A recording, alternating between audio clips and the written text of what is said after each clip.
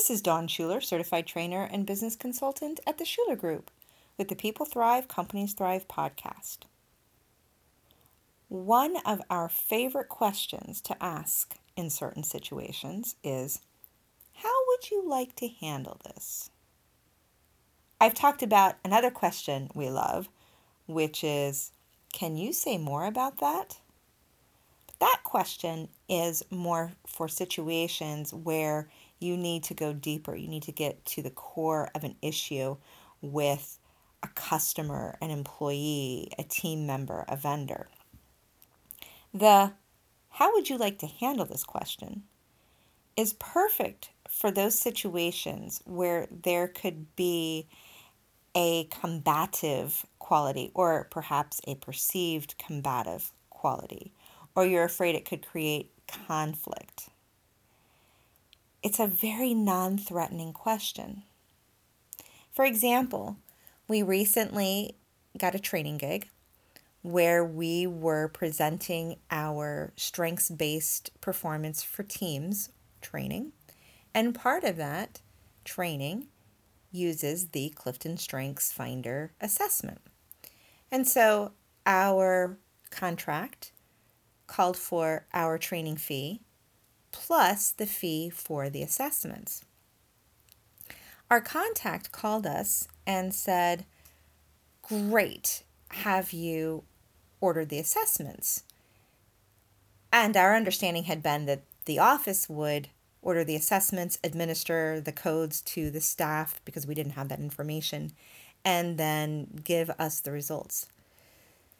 And we went back and forth a bit, and again, it could have felt very riddled with conflict. Oh no, what if I tell him this is not how we do this, or he has to do it this way, or I get bullied into doing it another way and just absorbing the cost. All these things that come up in our heads to derail us a bit. But instead, I stated the position and then I said, how would you like to handle this? A client of ours had somewhat of a similar situation where she had done the contracted work with a client, and months later they came back and asked for revisions. In her contract, she states that there will be a fee for any revisions to work that's been signed off by both parties. And in this particular contract or this particular situation, that work had definitely been signed off, had been completed months and months ago. And she was afraid she was going to get some pushback. I recommended that she state, here's my contract, here's the language from my contract that pertains to this. How would you like to handle this? Or how would you like to proceed? It's non-threatening, as I mentioned, and the other thing that it does is it's that co-creating idea and environment that, how would you like to handle this? Isn't this is what you will do, or it's done, or you have to automatically give in to because you're afraid to say no, because you're afraid you'll lose the contract, or that you'll harm relations between you and the other person. It's saying, let's figure this out together. Let's work on this together.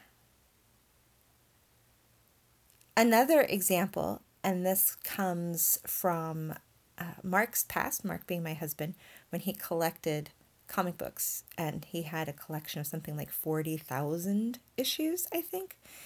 And after about 30 or 40 years, he just wasn't interested anymore. So he started selling them off. And he'd sent some comics, somebody had bought them and sent them. And the person said, I'm not happy with the condition that they're in.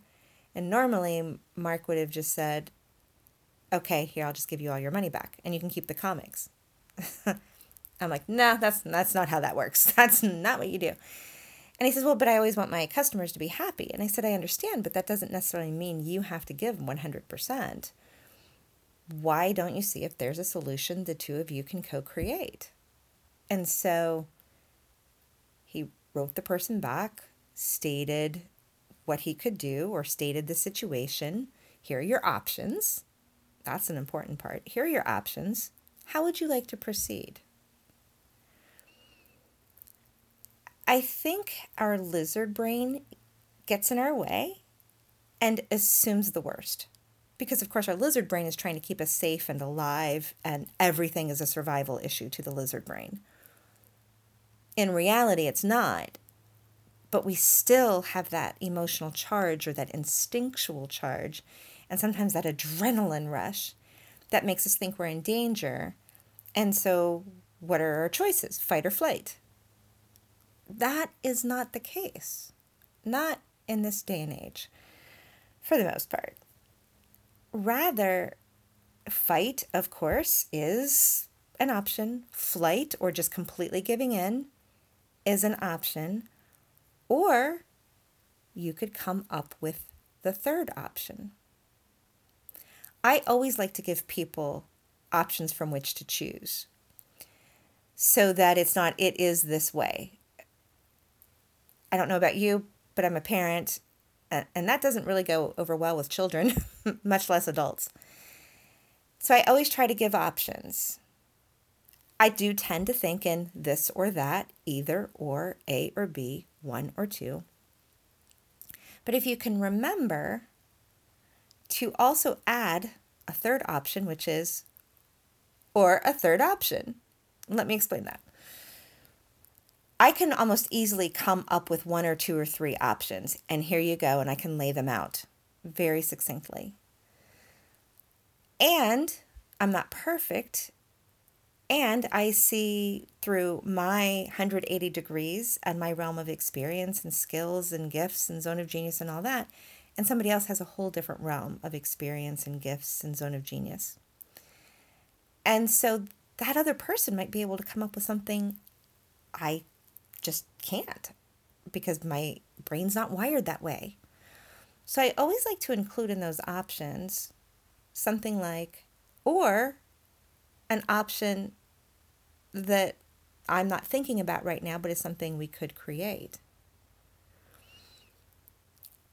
You're going to be much more successful if you truly try to collaborate with people.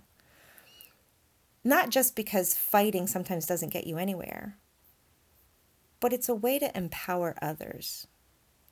When you give other people the options to decide, well, you give them options and then they can decide which options they want to choose, they feel empowered because they got to choose. Great.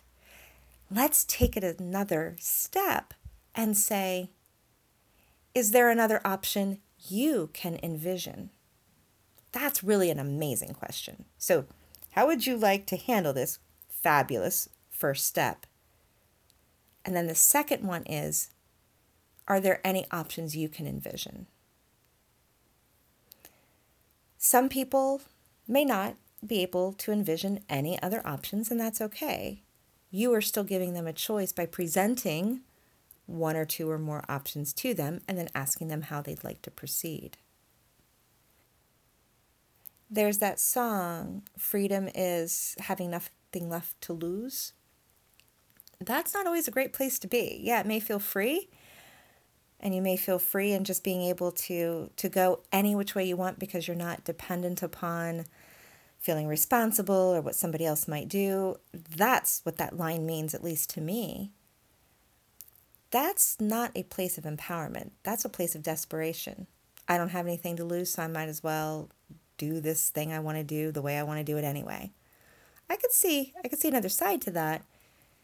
And what I'd much rather see is people being able to take the time to consider their situation and their options, and then making an informed, empowered decision so that they truly feel they're at choice. Honestly, we're all at choice. No matter what, whatever you choose, the job you're working in, the house you're living in, the community you're living in, the people with whom you choose to associate, those are all choices. And anytime we say, no, I have to do this, or I'm forced to, or I need to, it's actually a choice.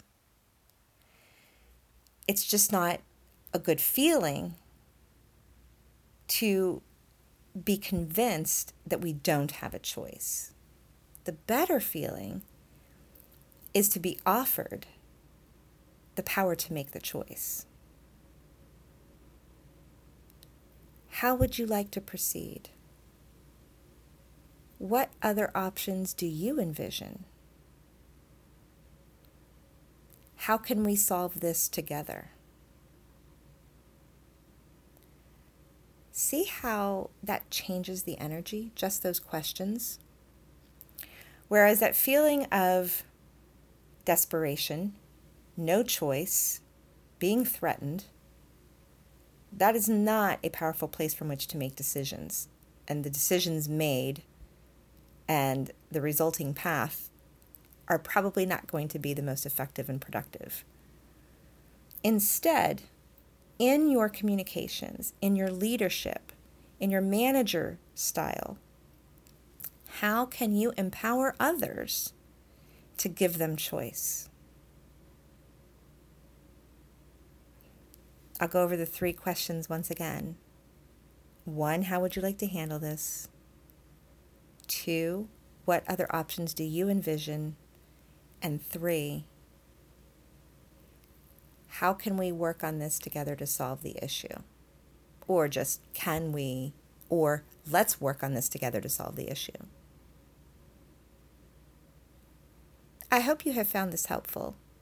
And if you have found any of this information intriguing, you might be interested in our report on the top 5 reasons why your employees are not engaged, and see what you can do to empower your people, engage them more, all of which positively affects your bottom line. You can download that report at www.theschulergroupllc.com, and you'll see right there in the navigation why your employees are not engaged. Until next time, may you thrive.